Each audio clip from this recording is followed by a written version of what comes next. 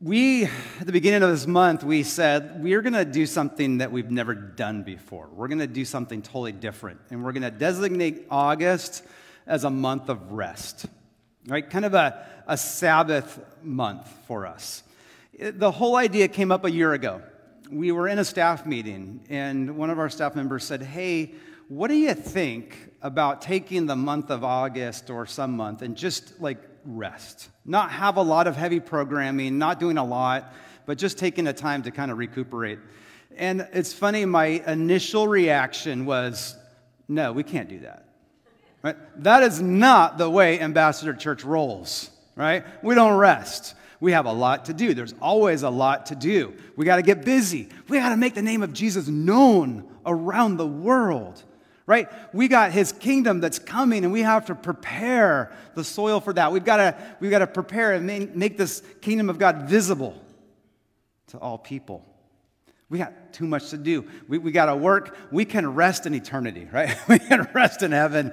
We got to get busy. That's been the culture of this church, and that was my initial reaction. But upon sitting with it, for a little while, it's kind of like, maybe that's part of our culture that needs to change.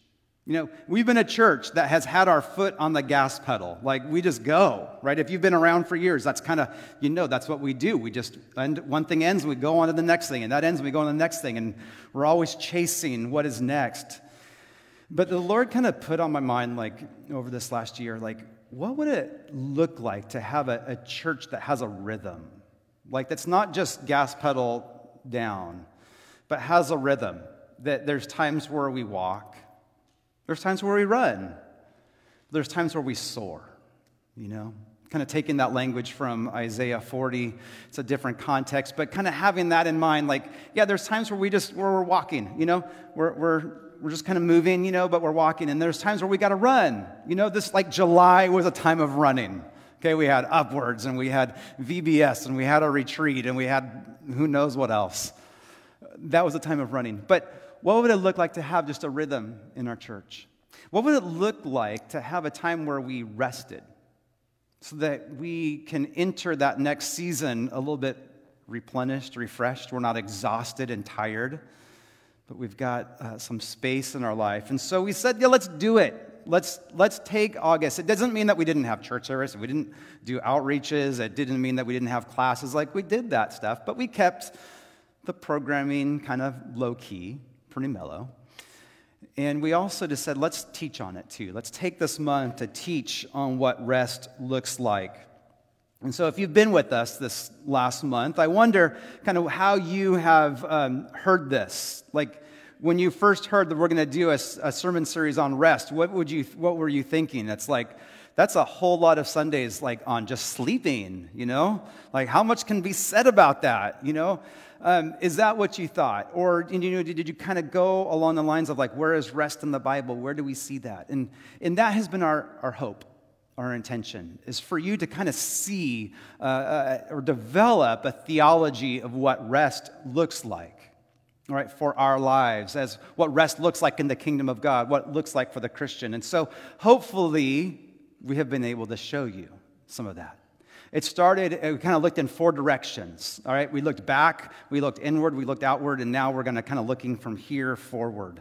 That'll be today's sermon. But remember, we looked back. We said, where does this rest come from? Does Scripture say anything about rest in it? And we saw so quickly, right there, very beginning of chapter 2 of Genesis, where on the seventh day, what did God do?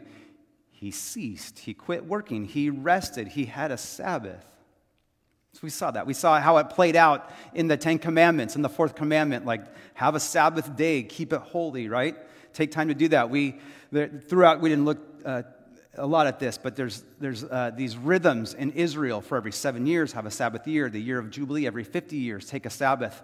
So there's definitely, we see places in Scripture that it's there. We saw it play out in the prophets where Israel didn't do the Sabbath. That was a lot of the pain. They didn't trust God. They disobeyed Him. They didn't follow that Sabbath. Then later on, the Jews put so much rules around the Sabbath. They added rules to it that it just kind of stripped the Sabbath of all joy and all purpose. But that's looking back. We saw that it's intentional. It was intentional in the Old Testament. We also say it's intentional in the New Testament. Jesus talks about it a lot and kind of redefines what it is, that he's the Lord of the Sabbath, that Sabbath was made for men. And so we see that even though it was important in the Old Testament, it's important for us in the New Testament as living on this side of the cross as Christians, that we should pay attention to what this looks like. How do we rest with the Lord? So we looked backwards. We looked inward. We said we have limits, right? We are finite people. We have our limits, and God knows that. God's not up there like a coach saying, give me everything you got, leave it all on the field. Right? God knows that you need time to rest, and he puts that in our weekly schedule. So we're finite. It's okay to take a nap, and that's hard for those of you who are very efficient, who are the type A people. But God's saying, it's okay. Take time to rest. You need it.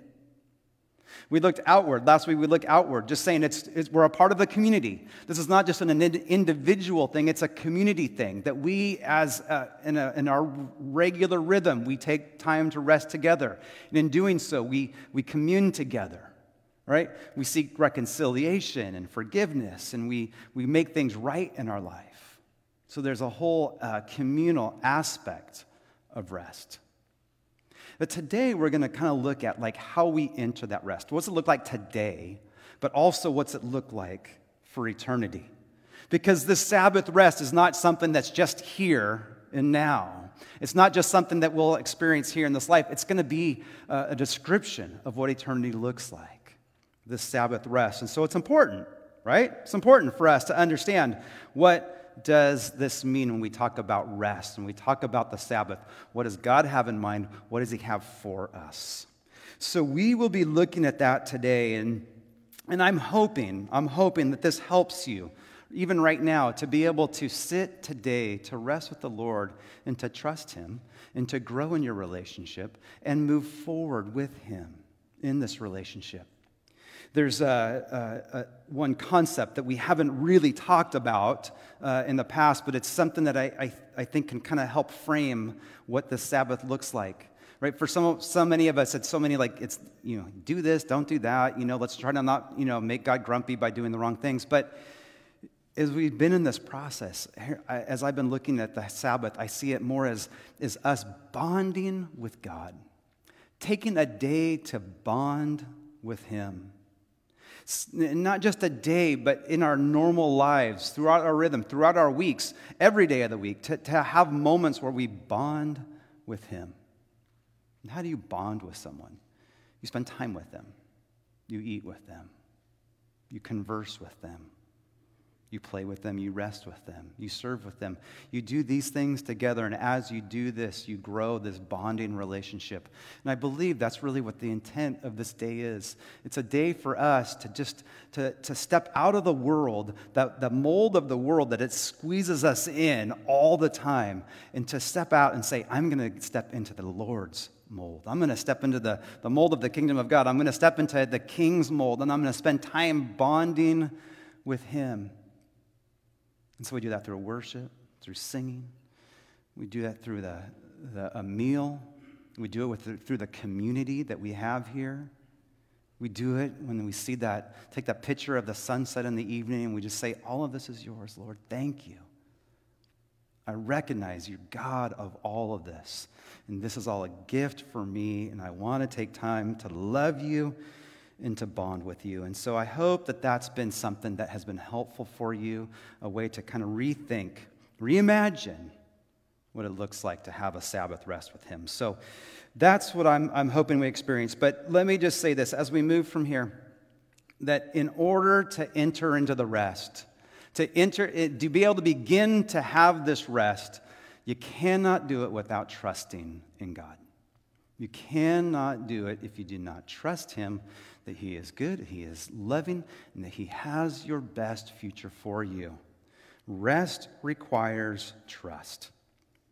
And there's several passages that talk about the Sabbath, but one of the most important, I think, is in Hebrews chapter 4. Hebrews chapter 3 and chapter 4 kind of draw a lot on Israel, on their disobedience, we'll put it that way, during that Exodus time when they left Egypt before they entered the Promised Land, those 40 years of wandering the desert. He looks at that. And he's drawing the author's drawing the comparison from that to entering into his rest. That they didn't enter into the Promised Land because they didn't trust him. And as he's saying to us today, that here, today is the day to enter into the rest, right? The promise. And you do that through trusting. Trusting is always facing forward, right? We're always, if you're going to trust somebody, it's always into the future, right? We don't really have that with the past. The past is already gone. So when we talk about trust and we talk about entering into this rest, it's looking towards the future and saying, can I trust God with my future? Can I trust him? Does he care about me? Does he know what I need? And does he have the ability to do it? Let's look at Hebrews chapter 4 together. In verse 1, it's a strong warning. It starts with this. It says, therefore, since the promise of entering his rest still stands, let us be careful that none of you be found to have fallen short of it. Okay, so let's stop right there. What does this mean? He's saying, since the promise of entering rest still stands, it's here today, it's still the day to enter his rest, to start a relationship with him. He says, be careful that none of you be found to have fallen short of it. Okay, what does it mean to fall short of that? How might one fall short of entering into God's rest? I'd say this, by lacking faith.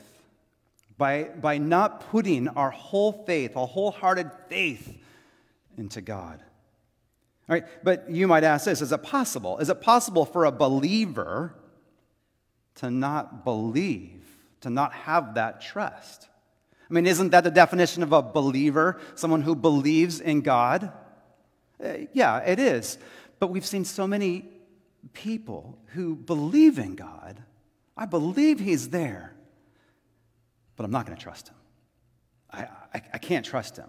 I believe in God. I believe that there's someone there who's guiding, and maybe all that you say is true. He loves and he is powerful, but I don't know if I can trust him with my life. That's what he says. You have to be so careful that you do not fall short of that. Don't be someone who just says, yeah, I believe, but doesn't follow it with trust. Why does he say that? He goes back to these people in Egypt that he brought out of Egypt. They believed in him. They saw what he did. He did the miraculous. They were slaves, and he made them free, men and women. I mean, here, 2-3 million people that were slaves, and he said, I'm gonna take you out, I'm gonna make you free. That's a miraculous miracle. That's a God of power. And not only were they freed, they became out like rich. You know, all their neighbors, their Israelite neighbors, were giving them jewels and gold and money, and they pilfered Egypt, and they came out rich, free. Like, that's something that only God can do. He opened up the waters. They crossed through. Pharaoh's army was destroyed. Like, they believed God. They saw him give water through a rock. They saw him feed them, in the desert. They saw all these things. But when he says, but now we're going to cross into the promised land, they said, no, we're not doing that. We're not doing that. There's no way. All right, I mean, freeing us from Egypt is one thing, but from giving us, the land and this to clear out all those nations, there's so many nations. It says they would rather be back in Egypt. And that was the thing. Remember, they complained and grumbled. They said, we would rather be back in Egypt, be slaves where we had good onions and good leeks. I mean, man, those things were so tasty. We wanted that. And do you see, like, there's belief, but there's not the trust? And that was their heart. They complained. They grumbled. And God was not pleased. That is not the way to endear God's heart to you, right? So what did he do? He sent some plagues. A time where he opened up a whole giant sinkhole in the earth, and many of those grumbling people fell through. There was snakes. There was leprosy. But know this, during that whole time, even though they did not trust, through their unbelief, through their untrusting spirit, God still cared for them. He still gave them food every morning. He still provided for them all that they needed. Water in the desert, food, care. He put his tabernacle right in the middle of them and said, this is where I'm meeting with you. I'm not abandoning you. I'm still with you. It's a beautiful thing of just this, how deep he loves us. Though they lacked faith, it did not automatically withdraw God's love from them in his care. He says, I'm going to continue to love you. But yet, there were effects of that. Things did change. Because of their unbelief, they were not able to enter the promised land. Instead of enjoying the beautiful coast breeze found in the promised land, they were in the desert, the hot desert. Instead of having homes that they lived in tents. Instead of having fruit that they could pull off their own tree or vegetables from their own garden, they had manna and whatever desert produce was out there being sold on the road. Probably not very good. But God still loved them, and he cared for them. If you hear his voice saying, trust me, come into the future, try something new, follow me, we need to trust. We need to follow. As followers, as believers, as Christians, that's baked into who we are. We follow him. We trust him wherever he goes. It's looking forward. It's not looking to the past. The Israelites looked to the past. Oh, the onions, how it was back there when we were slaves. And he's saying, but I have a promised land for you. I have so much for you. Will you trust me? So many of us just live in the past. Whether it's the glory days, like it was so good back then, or it was like that's where the hurt came, that's where the pain came. We live in the past, and when we live in the past, you can't look to the future. When you live in the past, you can't trust him for the future. There was a movie that came out probably 20 years ago. Does not seem like that long, but it's one of my favorites, one of my family favorites. It's what we watch when we're just wasting time. It's called Napoleon Dynamite. You guys remember that one? Take place like in Idaho. Just a quirky movie. And one of the characters is a guy named Uncle Rico. All right, Uncle Rico. Remember Uncle Rico? All right, he's, let's say 38. But all he could think about was him when he was a high school quarterback. Do you remember that? State champions, Idaho State Championship. His team was in it, and they lost the state championship just by a touchdown. And he kept saying, 20 years later, if only coach let me in. So he was a backup quarterback. He was a second string. If only coach would have let me in, I would have made that pass. We would have been state champions. And even to the day, he's out there throwing footballs, trying to get the right spiral. He living in the past. And because he's living in the past, there's so much in the future that he can't even see. But so many of us are holding on to that state championship. If only coach would let me in. If only God would have done this. We got to let go. Right? That's, I think, Jesus' words. He's, come to me, all you who are stuck in 1980. Right? I will give you rest. All of you stuck in 1990 or 2000 or in the 70s or 60s, whatever it is. All you who are stuck in the past. And you're laboring and you're just replaying it and you can't get past it. He says, come to me. I will give you rest. I will give you a future. Can we let go? Like I said, whether it's those glory days that we want it to be like, or it's the hurt, the pain that happened, that we just can't go. As followers of Christ, we follow him, and in following, it requires trust. To trust him, to let him lead us. Today is the day. So he says, be very careful not to fall short. How do we fall short? By not trusting him and looking to him and following him into the future. The next thing, verse 2. For we also have had the good news proclaimed to us, just as they did. But the message they heard was of no value to them because they did not share the faith of those who obeyed. Now we, who have believed, enter that rest, just as God has said. So I declared an oath in my anger, they shall never enter my rest. What are you talking about? Same thing, the Israelites. He says, I told them that I was going to bring them into the promised land, but they did not have faith. They disobeyed. There were only two that obeyed, right? Caleb and Joshua. Those two obeyed. They said, we can do this. We trust God. He's got us. He delivered us from Egypt. He can deliver us from all these guys. They're nothing for him. But the rest disobeyed. And he says, they'll never enter my rest. But he says, but now you who have obeyed the message, you believe the message of Jesus, you can enter my rest. Right? You come in because you have belief, and with belief you have trust. See, there's this subtle definition, this difference between belief and trust. We need them both, but they go together. Leon Morris, in his commentary in Hebrews, said, faith is the attitude of trusting God wholeheartedly. Right? It's wholehearted trust in him. So if we talk about having faith in God, growing our faith in God, it's a wholehearted belief and trust in him. And so when it says, we who have believed, we have faith, we enter rest, he's saying, we who have wholeheartedly trusted in God, we will enter that rest. So that's the faith that pleases God.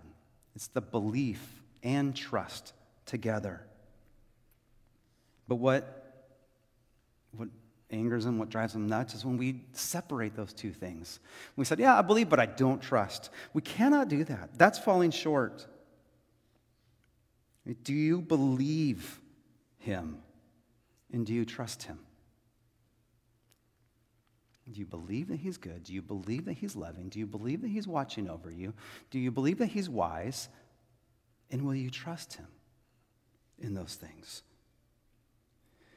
See, the trust and that rest go together. You cannot rest if you don't trust something. Okay? You even been to like a kind of that sketchy hotel, you know? You paid a lot of money for it, so you thought it would be really nice, but then you get there and you're like this, I am not sleeping in that bed. You know, we've done that once, and we were like, car looks pretty good tonight. I'm not sleeping in that bed. Several years ago, before I was married, I lived in Aliso Viejo with some roommates. And if you know about Aliso Viejo, much like Irvine, they're known for their ants, like a lot of ants. Like we always had ants. I remember one night sleeping and like, what? You know, kind of rousing somewhere in the middle of the night and like, what is that? You know, what's that? Why am my face tickling? And woke up only to turn on the lights, see like ants throughout the bed. Like, so like makes me gross right now, and probably you too, right? Just gross. I don't know, maybe I had eaten cookies in bed that night, or I don't know what it was, but there were just ants everywhere, and like, ugh, so gross. I mean, what do? You know, take all your sheets immediately, you throw them away, or well, wash them or throw them away. I didn't have a lot of money, so I had to wash them, right? But then, you know, get the ant spray, and now your room smells like Raid and all that. You know what? You are not sleeping that night. The next night, the ants are gone, the Raid smell's gone. I remember sleeping, but I woke up like every 10 minutes. The sheet, you know, would just kind of tickle your arm, or, you know, the wind would blow your hair. I had much longer hair those days. So, you know, my face would tickle, and every time it's like, oh, there's ants. There's no way to rest when you don't trust, you know, that the bed is clean. It took me a long time to be able to sleep back then. The point, though, is that if we don't trust that God is good and that he loves us, we're never going to rest. We're never going to find that rest. We're always going to be anxious. We're going to be worried. We're going to be fearful. What is the future? What's I have? What's next? What's going to happen? How can I fix it? And we live these lives of worry. That's why Paul says, don't be worried. What he's saying is, don't be worried. You got to trust the Lord. It's not that there aren't things to worry about. In Matthew 6, he's like, you can worry about food, you can worry about clothes, you can worry about all things throughout the day. But what do? Seek first the kingdom of God, and then he'll take care of these things. All of that saying the same thing. It's trusting in him. Principle is this. The more you trust God, the more you experience his rest. The more that you learn to trust God, the more you will be at rest. That the anxious thoughts, the anxiety, the worries will dissipate. Doesn't mean we don't have responsibilities. That doesn't mean we're not actively seeking and doing our best at work and these things. But it's God's calm rest upon your life as we learn to trust him. The more you trust God, the more you will find rest. To continue in this passage, I'll skip to verse 9. It says, there remains then a Sabbath rest for the people of God. It's here. The Sabbath rest is for you. For anyone who enters God's rest also rests from their work, just as God did from his. Let us therefore make every effort to enter that rest, so that no one will perish by following their example of disobedience. Here's the paradox. He's putting work and rest together, kind of in that same thought. That as you rest in him, the work that you do is not laborsome or toilsome. Do you remember that? Like I just read from Matthew chapter 11, when it says, come to me, all you who are labor, and all of you who are tired, I will give you rest. And then what does he say? Take my hammock and rest? He doesn't say that. He says, take my yoke on you. Yoke, that's a work instrument. That's what you put on a beast of burden to plow a field. How can you come to me and have rest? Now, let's get to work. Well, how does that make sense? Because God's work is easy work.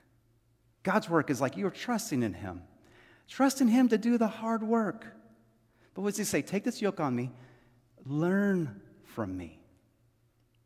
Learn from me. For my yoke is easy. My burden is light. Christians, what are we to do? We enter through belief. And in our belief, we say, we're going to trust you, Lord. And as we trust, we say, now I'm going to yoke myself to Christ. And that's where I'm going to find rest, but that's also where I find my purpose in work. Right? When even with God, it says that on the seventh day, what did he do? He rested from his work. But a little later on in John chapter 5, what did Jesus say? He says, my Father's always working, right? And as he works, I work. That's why I'm doing these healings on the Sabbath. That's why I'm healing people, the guy with the withered hand or the guy who can't walk. Because God's at work, I'm at work. How does God rest, but yet he's working? And Jesus says, I did the work. I did the work of salvation, right? I went to the cross, and then I said, it is finished. In Hebrews 10 tells us that he sat down at the right hand of God. And what is he doing? He's working. He's working for you. So what does this look like? What do you mean you rest, but now I work? But here's where he's getting at. He's saying, here's the work of those who follow Christ. Here's the work in the kingdom of God. Bring restoration. Bring freedom. You share love, kindness, and peace. You bring order to this world. You live the values. You work the values of the kingdom of heaven that God has put in our lives. And when you do that work, it's not toilsome. It's not pointless. It has a purpose. It brings the kingdom of God here. But when you don't do that, when you worry, when you're all upset and stressed, and you are not contributing to that. And that's when your work is toilsome. So learn how to trust the Lord. How do you work with him? And in your work, we find that joy.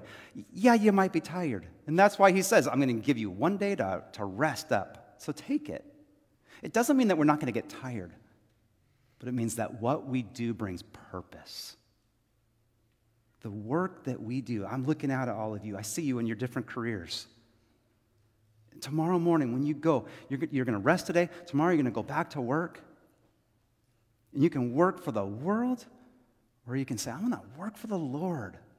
I'm going to serve him. I'm going to bring order. I'm going to bring healing and wholeness, education. Whatever you do, you're bringing these values to our world that we desperately need to see. There remains a Sabbath rest for his people. Let us make every effort to enter that rest. A couple things here. First, strive to comprehend God's divine Sabbath rest. He describes it in Hebrews chapter 4, verses 3 and 5, one way. He says, it's my rest, right? You can enter my rest. This is God's gift to you. His gift. So today, the Sabbath day, is a gift to you, for you to enjoy. Being able to work with him, alongside of him, is a gift.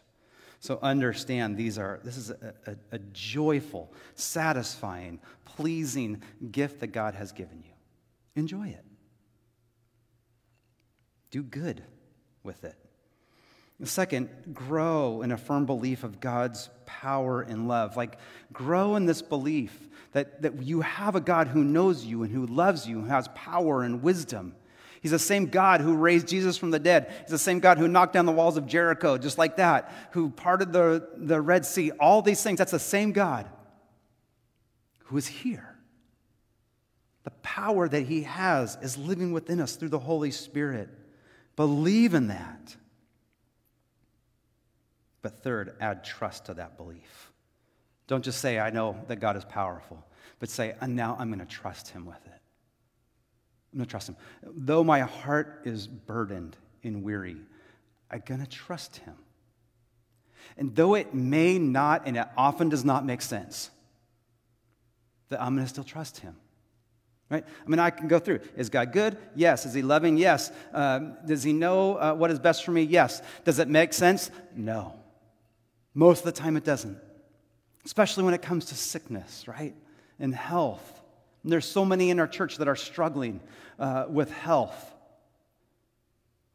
That doesn't make sense. I mean, these are good people. They're wonderful followers of Jesus. Why are they suffering this way? It doesn't always make sense, but does it mean that we can't trust the Lord? We can. So if you are in the midst of that, the Lord is calling you, say, just reach out, just trust me. I've got you. I know the future's uncertain, but I've got you. Whether it's eyes, whether it's heart, whether it's hearing, whether it's balance, reproduction, digestion, memory, whatever it is, will you just trust me? I know I'm going to take care of you. It won't make sense, but I'm with you. For some of you, you're not there. You're doing fine. And this is the time to trust God. Trust him with the little things. So that when the big things happen, I'm there. I believe you. So what is that biggest obstacle that you're experiencing? The biggest thing that's causing you not to trust, is it your kids or your parents? Right? Maybe it's your work, school, jobs, health, future, retirement. What does it look like to trust him with that? I like to, I shouldn't say I like to. From time to time I swim. Right? I'd like to do it more often. It's like once a month right now. The hardest part, though, of swimming for me is getting in the water. It doesn't matter how warm or cold it is, it's always cold in there. And you put your foot in, you're like, oh, I'm not going in. No way. What do? You just jump in. You just jump in and you just start swimming, and after 20 seconds, you're fine, right? Your body warms up, you're okay. That's for some of us right now. Like, we've got to test the water. And we put our foot in and we're like, no, I don't want to do that. I don't want to trust him. It's easier for me on the ground. I've lived my whole life here. It's fine. I'm better on the ground. But God's calling you, saying, jump in. Just jump in. Yeah, there might be some deep water. Maybe there's some waves that come. But I'm good. I've got you. I'm powerful. Don't worry. Test the waters of faith and just see what he can do. As we wrap up this series on rest, what I want us to see today is that we can't rest unless we trust. We just trust him. And that starts with maybe a small thing today. Maybe you're just saying, hey, there is no time to rest because I have things to do. I have things to do, to get ready for this next week. Can you take some time? Just say, Lord, I'm going to trust you. It will get done. That you'll give me favor, you'll give me productivity, whatever I need to get it done when the time's right. But let me just take some time to slow down. Let me take some time to bond with you.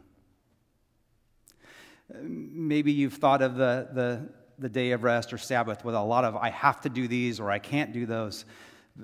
But reframe it and saying, what is good and what is right? How can I enjoy God? How can I bond with him today in these moments? Whether it's a walk, it's a rest, a good game on TV, some good family time, going to lunch with each other afterwards. Take time to do what is good. Take time to enjoy the Lord and build that trust in him. Today is our Sabbath day. Today is the day to trust in him, to rest from our work, whatever that is, physical, real work, or trying to earn our salvation and earn his favor. Rest from that and trust that the Lord has you, that he is good.